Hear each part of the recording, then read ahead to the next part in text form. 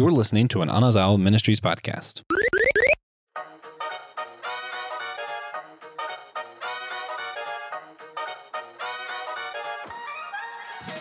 What would be your top priority in a global apocalypse?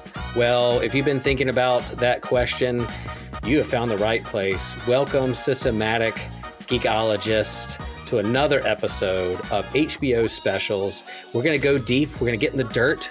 We're going to ask some deeper questions around a pretty hot series on HBO right now called The Last of Us. And so, yeah, this is a part of our HBO special of going in deeper with those series we love on HBO. And this is a new one. It's not complete. It's 4 episodes in. It's going to be 9 episodes total. But it's so hot right now. People are talking about it so much. We've talked about it on What's New and other avenues of our podcast. But we thought that today would be a good day to talk about what we've seen so far with this pretty awesome show around our HBO special. So as we get started, we introduce ourselves and welcome. You may recognize my voice. I am Will Rose from Chapel Hill, North Carolina, and I'm joined with some OG systematic geekologists, and you know them as Joshua and TJ. How you doing, friends? What's up? Doing pretty good. Even though we ended up sacrificing my favorite HBO series from our series of HBO shows because someone from our audience, our listeners, wanted us to do this, and we made it happen. Yeah, we listen to the people most of the time. Most of the time. We always listen. We just when we like their ideas, we listen. Consider it. Yeah. TJ, how you doing today, buddy? I'm all right. I had a nice light shift at work. Mm-hmm. 7 hours. 7 hours? That's good. That's not even work for you, is it? Nope. Yeah. You could do that in your sleep. I could. It probably does. I don't sleep that long, though. You could do that in a global apocalypse. You know, if there's an outbreak, a virus, some mold, some fungus, zombies, robots, AI, I don't know, whatever apocalypse throws at us, you could probably just work through your shift, not even blink an eye, just do it. Feed people as they're running for their lives. Yeah, TJ, how does Chipotle feel about fungus? Bad. Okay. Fungus bad. Okay, that's good to know. Mm-hmm. We are going to talk about The Last of Us today, and so before we get into the episode of those 4 episodes and what we think so far about this apocalyptic genre of a show, I have a question. Since it's an HBO series, special series, I just wanted to ask our host, like, what is your history with HBO, home box office? What was your first experience? Was it allowed in your household? Did you have a subscription? Did you have to wait till HBO Max? Did you have to wait till you got out of the house? What is your history? TJ, I'll let you go first. What is your history with HBO? Has it always been a part of your life or just recently? Yeah. So we didn't even have cable except for like 2 years that we did. And we definitely did not have HBO during those 2 years. Mm-hmm. So pretty much my entire exposure to HBO up until about last year was HBO is a channel that exists. Gotcha. Mm-hmm. Wow. And you had to break, and then you have it now, HBO Max. What brought you on board to that in the streaming wars that you finally bit and started subscribing to HBO Max? Well, as is with many things, someone else paid for the subscription. My roommate has it. Okay. There you go. It's on the big TV, so you just go in there and boom. Time to watch The Last of Us. Yeah, makes sense to me. Yeah. Joshua. See if I can. So growing up for a long time, it wasn't just that it wasn't allowed. It was that in my head, up until probably Game of Thrones started, I just thought that HBO was soft porn. I had no idea what HBO was. Game of Thrones came around, and I knew that was on there, and I was like, okay, so it's soft porn that also has story. Cool. Because that's basically, my faith community at the time. That's kind of what they thought of it. It was just a lot of, body parts floating around. I was like, okay, well, I don't want to watch that. Then one day, like 3-4 years ago, Lord of the Rings was on HBO. So one of my best friends got it to watch Lord of the Rings without having to put the DVDs in, because obviously we have the DVDs, but sometimes you're too lazy to put the DVDs in. Wow. Mm-hmm. So it was like a free month or something, and I was like, sweet. So I watched Lord of the Rings, then I was like, oh, what next? And I know he was obsessed with my favorite HBO series now, Newsroom. Mm-hmm. So I watched through all that in like a week and was like, God, that is just fantastic. So I watched it as much as I could until his free trial ended. And then like a year ago, Tiffany got it to watch True Blood, I think it was, which is one of the series we're going to do. Kino likes it a lot too, turns out. I don't mind it. It's okay. And then ever since she got it, I found so many other shows that I love on it. I just watch everything. Yeah, nice. If you're a DC fan, yeah, you have to get HBO. Yeah, that was a good get. That was a good get from HBO. Yeah, I am definitely I'm the oldest host on Systematic Geekology. And so being 50 years old, I remember a day when there wasn't HBO and when there's just a few channels on the TV, and then we got cable.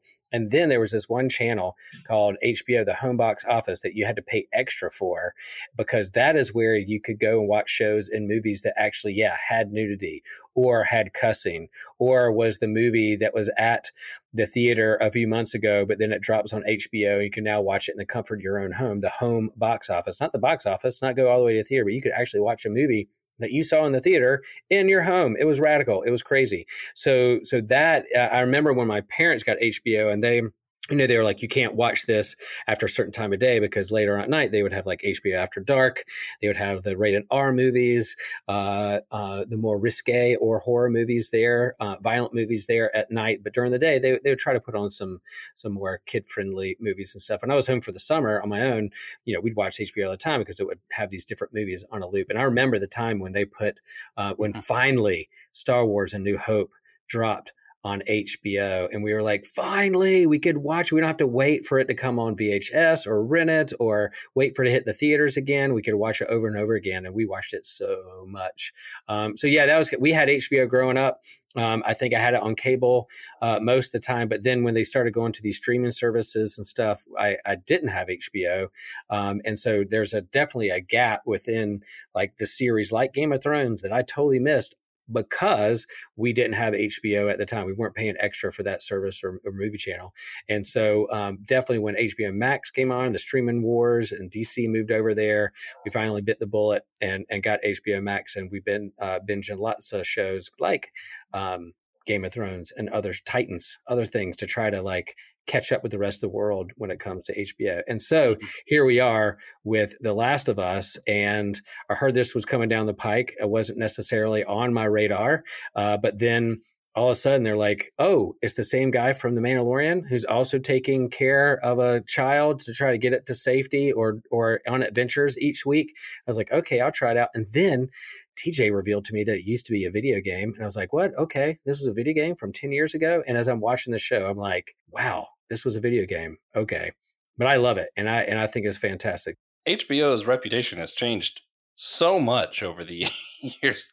Yeah. It's so weird to hear people who talk about like, this is where you used to get your movies. Cause I'm like, that's just not what I've ever thought of HBO as. Yeah. Like even now I'm like, it's just a coincidence that there happens to be movies over there. I can still hear the song like before a movie started. It go da na na na na na na na na na, and it's just swirling HBO. You can find it probably on YouTube somewhere, but that still goes in my head. Now you have like this kind of like a brief intro to HBO series with the fuzz, and then the HBO comes into focus, and that's definitely the new intro, but a little bit quicker. But yeah, we had to watch a swirling HBO come towards us like a comet. But yeah, it definitely has changed over. And I do think it makes a difference, because it's like one thing, I think TV has changed so much, and we're not going to go down that rabbit hole just now, but in terms of like you had normal shows on network, then you had cable, then you had things like TNT and AMC, and then you had HBO, Showtime, Cinemax that would pour money into, or could do a little bit more like risque things or rated R or soft porn stuff, where they didn't have to worry about like those who were going to edit them or tell them they couldn't be on the air. So yeah, and then like now, that's where a lot of your big budget shows are. They have the money, they have the clout, and I think that leading into The Last of Us. Like it's a apocalyptic post dystopia series, but it has HBO money, as HBO actors, HBO money, HBO like let things loose. You don't have to confine yourselves to a lot of barriers. Just go for it. Tell the story you want to tell. Yeah. They actually destroyed Boston for the set. They did. Yeah, absolutely, they did. HBO has that kind of money. Okay. Wow. So you mentioned that TJ is the one who enlightened you that it was a video game. Yeah. I've never played the game either. So I do have a couple questions to the one who's played the game. Because what's really interesting to me, part of, we mentioned HBO's reputation, and part of that for me really rings loud and clear in some stuff. Like Game of Thrones to me is too much. The story for me gets lost in all the gore and all the nudity and stuff in that series. This series, it's like all story. This is like, to me, I would think of the zombie show. If there was ever one that was going to be all gore all the time, it would be the zombie show. Mm-hmm. And that's not really the case. TJ, is that in the video game? Like, obviously there's going to be more fighting in the video game, but is it like a really story-based game, or is it? Oh, yeah. Most people, if you ask them about The Last of Us, they're going to tell you it's one of the best story-driven games they've ever played. Okay. That makes sense. Because I know some games are basically all story. Yeah. So I didn't know if that was like where this fell in like the spectrum of story to game ratio. Yeah, and I guess with the first 4 episodes that we've met characters that are in the game that have given a little bit more screen time, but are these some characters that were TJ that were expected to come along that were in the game at the beginning of the story? Yeah. Oh yeah. Y'all didn't know this is just me and Will interviewing TJ about the game. That's right. They introduced Fedra and the Fireflies a little quickly, but that might just be because I like to play the start of The Last of Us pretty slowly. Mm-hmm. Right. Gotcha. Yeah, and so again, folks, like, yeah, this is a post-apocalyptic dystopia future. Think zombies, think AI or whatever, except they replace it with the monsters or the virus. The outbreak deals with fungus and in a different way to kind of take control of humans. And for me, it has all the tropes for that kind of genre. I was a big fan of Walking Dead until I wasn't, but for a long time, I was a big fan of Walking Dead. And so I love the zombie genre. I love the post-apocalyptic genre because I love the origin story to see how it outbreaks and how things start to change. I do like to see how they settle into a new normal. And then I like to see what the mission is going to be. What are they trying to accomplish? What are they going to do? Is it just for survival, or is there a mission they have to do? And this show has definitely has that same pattern. You have the outbreak. You have like, oh my gosh, this is actually happening. And then they push forward, fast forward 20 years later, and then you get to see kind of really quickly what the new normal is like in this world. And then you quickly move to like, all right, we have these characters who have a mission, who are teaming up, and they have somewhere they need to go, where to be, and they meet people along the way. And I'm wondering for you guys, in terms of watching this show, does this show hit a little different kind of in a post-pandemic COVID world? Did this hit any different or strike a nerve for you guys? Nope. Yeah, I wouldn't say so. Yeah, I'm just kind of like, yeah, it's the same as usual. The only thing that was different about this one to me is every other zombie thing that I've seen. I was like, I feel like it's more likely it would be this. And literally, I've been seeing for years that I thought it's more likely that it would be cordyceps. It would be a fungal breakout, not a virus or bacteria or whatever else. So to me, I was like, hey, this is what I keep telling people. If a zombie apocalypse happened, it would be this. So that hit different. Mm-hmm. But I think the COVID stuff didn't really I didn't even consider it. Other than how people reacted, but not necessarily the fear factor or the breakout itself stuff. Right. It feels more poignant, I think. Yeah, expand. It's pretty easy to watch something that is trying to reflect real life and say, well, that's just not how that would happen. But I know for a fact, a lot of people would just ignore this if it happened in real life now. Yep. Yeah. Yep.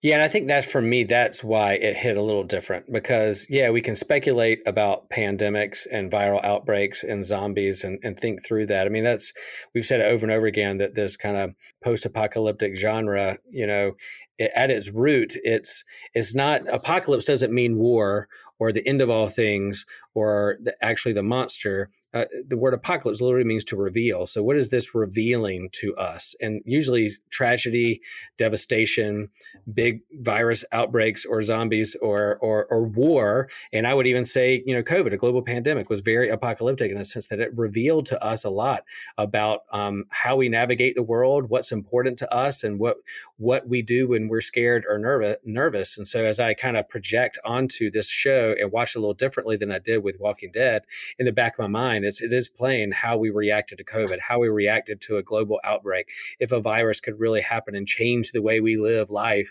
change the way the government responds to things.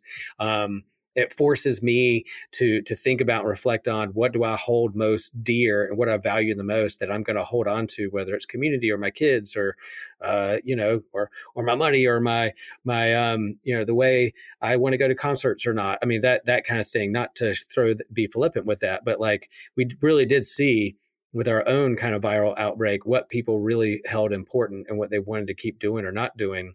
And so watching this show, I can't help but think about that. My wife was watching with me. We're big Walking Dead fans in the day. And so as we're watching The Last of Us, I mean, she's kind of like, I don't find it as intriguing because I feel like I've seen this before. Yeah, the acting's a little better, has a bit more money, but she's like, I feel like I've seen this before in Walking Dead. For me, it's a little different, but just because I like the idea that if you're infected by a fungus, that's a little bit more with global warming, with how things evolve, that thing seems more realistic than like the Walking Dead walking around and biting you and catching a virus. It seems like, oh man, something could hop species and get into our brain or whatever.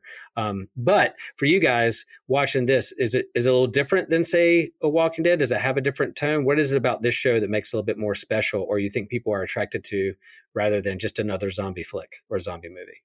I haven't really seen The Walking Dead. I didn't see much of it. I couldn't get into The Walking Dead for the life of me. It was too slow. Which is interesting because I think I've heard people say this was slow too. I haven't experienced that, but that's because I didn't go in with really any expectation. So I'm not expecting a lot of violence. And the story is moving pretty quickly. Mm-hmm. If you're expecting it to be all violence, then yeah, it's probably pretty slow. But if you're just there for the story's going pretty quick in this one. I don't think the story went very quickly in Walking Dead. At least the first season, the parts that I saw, it was kind of slow. Right. And I think it asked a different question than most apocalyptic stuff. And that's what really intrigues me because I like philosophy more than theology most of the time. And I feel like most apocalyptic literature or movies or whatever does a lot of who would survive. That's what it's revealing. What kind of person would survive? Right. This one is asking more, what would you desire? It's a different question. And thus, it's just more interesting to me. Yeah, that's a good point. TJ, what do you think? Is it asking a different question than kind of the other zombie flicks or robot apocalypse or whatever? Do you think this is going a different route or different angle? Yeah, I think a lot of what The Last of Us is asking is more related to the quality of your character. Like, are you willing to set aside the meager life you've managed to carve out so that others could have a better one? Yeah. Well, that and what I find really interesting, and I think other apocalyptic stuff does this as well, but not as well. Weird sentence. If you deconstruct all of the things that you have to do necessarily, in our current world, the way society is set up, I have to go to work. I have to pay for gas. I have to go here, do this. I have to go to church. There's a lot of have tos. Some of them are from societal pressure. Some of them are for survival, whatever. Mm-hmm. In this world, we see a world where if you want to survive. But there really is no have tos. Like all of those pressures seem to be taken away. And it's more of, if you're going to be in the city, you got to do what they say or they're going to kill you. I mean, that's definitely a thing still. But if you're not in the city, it seems like they don't really care what you're doing. Live, die, marry a guy, not marry a guy. They don't care. Yeah, but I do think the overdrop too is also like this kind of government control, how they respond to it. So do they just they don't even care if you're infected or not. Like they're driving through the streets and they see like a bunch of people burned up, and so they're like they weren't even infected. Why do they get rid of them? Well, it's easier to get rid of them to ask or explore whether they're infected or not. We're going to do what's best to kind of like survive. So I think the government overreach when it comes to those things is definitely they're playing around with that. Now I don't know too much about the game in terms of the factions of the Fireflies and then those in the city who are trying to survive to come together and they're trying to keep the infected out, or those who are in every kind of apocalyptic genre movie or show. You have the folks who are just trying to survive and grow plants and eat a good meal and take care of their loved ones, even if they don't have electricity. But then you have those who want to like rape and pillage. And you definitely have that kind of threat too. The people who want to come in and just take what you have because they're trying to survive. So it goes back to this kind of like, I don't want to say like, dark ages of like you're with your tribe, you don't have electricity, you just trying to have your fire and food for the season and then protect your village at all costs. The outsiders coming in, it definitely reduces you back to that kind of primal instincts of survival. Yeah. And then the ending of episode 4 is where we're at right now. And I'm like, man, that raises a lot of questions for me. Someone who has I have no introduction to the game or the story at all. So I'm just Me too. I'm along for the ride. There's so much that I'm like, what is happening here? What's funny, just as a quick side note, TJ and Christian mentioned on one of the What's News, like, oh, it'd be really funny if somebody knew that this person existed, but didn't know that the original person you saw wasn't them, because then they'd be really shocked by that death. I was so clueless by all the things they said. I'm just watching the beginning of the show going, one of these people are going to die.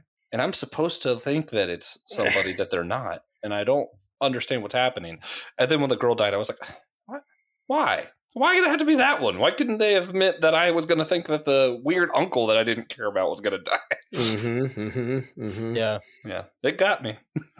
Yeah. Almost. That's almost exactly what we wanted to experience. Yeah. Well, it got me. Yeah, and I'm along for the ride too. It's 4 episodes in. There's 9 total in the season. I'm sure it's going to be very successful, and I wonder if they're going to drag it out and do a second season. Usually, when things are successful, they'll keep it going until they can, run it dry. They're going to keep going to that money pit and see what we can do. But I'm curious to see where they go with it, and I love the adventure along the way of this. And we saw in the 4th episode, this kind of hard. Joel is very hard and crass, and he's not going to be attached to this kid because he lost his own, and he does not want to have any attachments and fear that it's the danger of loving again is this kind of theme there. But by the end of episode 4, you see them starting to laugh together. They're sharing puns, they're sharing jokes, they're starting to crack up, they're starting to get to know one another, not just as like this asshole who's trying to get to where they need to be, or this like bratty little kid who's just going to get me killed. I thought that growing together, and then that's where the risk is in the character, why you care for these people and what's going to hold me on to keep watching, hoping that tragedy doesn't strike again. But you never know. You never know with these shows. Yeah. That kid's one of my favorite characters in anything I'm currently watching. I enjoy her a lot. She's TJ, fantastic. I wanted to throw part of that we don't know what's going to happen to you. Not to give us a spoiler, but... Nope, please don't. But I am curious, how much of the government overreach and human infighting is going to be part of the story going forward? A lot. All right. There you have it, folks. Breaking news. Yeah. The myconids are not the real monsters here. Oh. Interesting. But I do want to say real quick, there are 2 games. There are 2 The Last of Us games. Oh, I knew that. So I'm almost certain we're locked for season 2 at this point. Yeah. I haven't heard this much excitement around a show since like Mandalorian season 1. It's crazy. Like I'm at work and everybody's talking about the show. We started a new chat in our teams. If my boss is listening, no, we didn't. But people are so excited about this show. And I'm like, what? Why? I wasn't even sure if I was going to watch it. And then I'm like, TJ and Christian talking about it. Everybody at work. So I'm like, I'm going to jump on this. I want to know what it's about. And then I see the questions they're asking, how they're answering it. And I'm like, oh, dang, I want to I want to see where this goes. This is actually really interesting. Mm-hmm. Yeah, I think you're right. And here we are, come up pretty soon, March 1st. We're going to have Mandalorian season 3. So we're going to see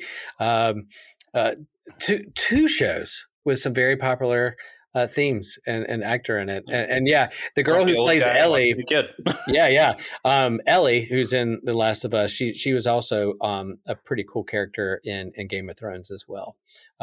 She was a younger person who did some pretty awesome stuff. So I was like, I know her. We just got finished watching that series. I know her from somewhere. And yeah, that's where it's from. Yeah. Well, going back to your question, I think that's the question that apocalyptic genre asks and holds up the mirror for. But, and what do you think your desire would be if you were in the same situation? If you were there, I would not be a survivalist. I would not be the person that creates a bunker and has a wall full of guns and could be able to plant and set traps and booby traps in front of my house. I would probably not be that person.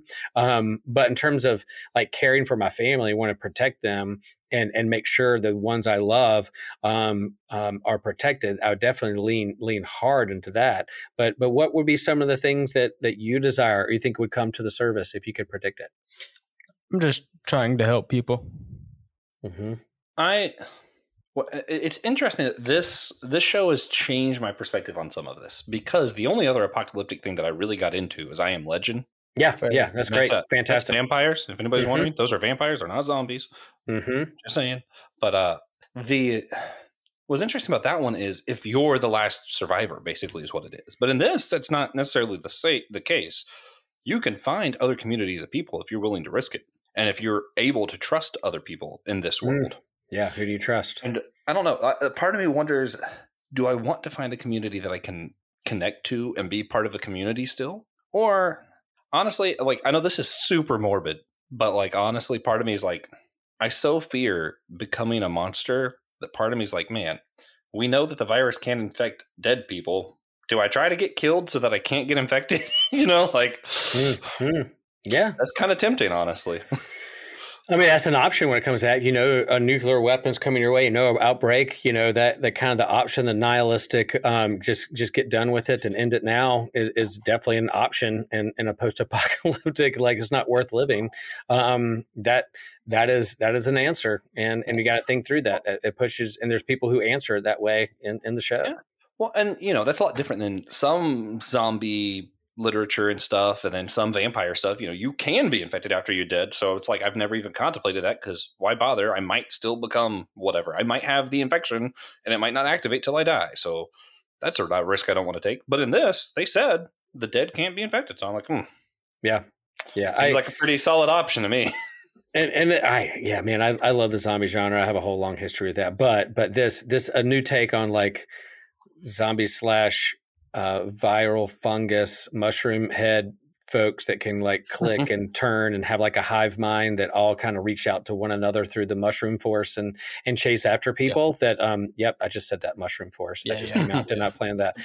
They reached out and can do that. Is something a little different on the genre that I love, and maybe it was there for the game, but first time I've seen on screen, and man, I'm there for it. I think it's fantastic. I do wonder, because I've always said it, but I'm not really a scientist like that. I wonder, TJ, do you know anything about this particular type of fungus? Did you happen to study it when you were doing biology at school or anything like that? Cordyceps, I read it a few times. It's just people bring it up every once in a while, and it's oh, did you hear about that mushroom that takes over brains? So it's something I knew about for a long time before I even played the game. So, I knew about it. I just didn't know if you had ever studied it in depth or knew anything more than we know. I know in the games there's something about spores in the air, so I keep looking for that in the show, but I don't know what it is about spores. So they changed the spores in the air thing to tendrils for the show. Explain, please. No. Yep. What were the spores in the air in the game, and what are tendrils? The spores were just mushroom spores in the game. But if they're in the air, do you get infected? I mean, you breathe them in and cordyceps grows in your lungs. Okay. Mm-hmm. And in the show, how's it work? They're the tendrils that you see coming out of their mouths and fingernails and okay. which is actually the original concept they had for the game. but they decided the spores would work better mechanically. Right. And that makes more sense for a TV show. It's like if you're going to get infected and just walk around the air, you can't have everybody get infected by just breathing. You would have to how do you transfer this virus? And if you like kind of stay away from these tendrils from a bite or something like that, that makes more sense. In a TV show, you don't have everybody walking around just breathing air. And because I see them, there are a lot of dusty rooms and they're breathing. I'm like, oh my gosh, it just seems like they're going to get infected. But that's not the case. They have to be in contact to be kissed or bit, or the tendrils go into their skull or brain.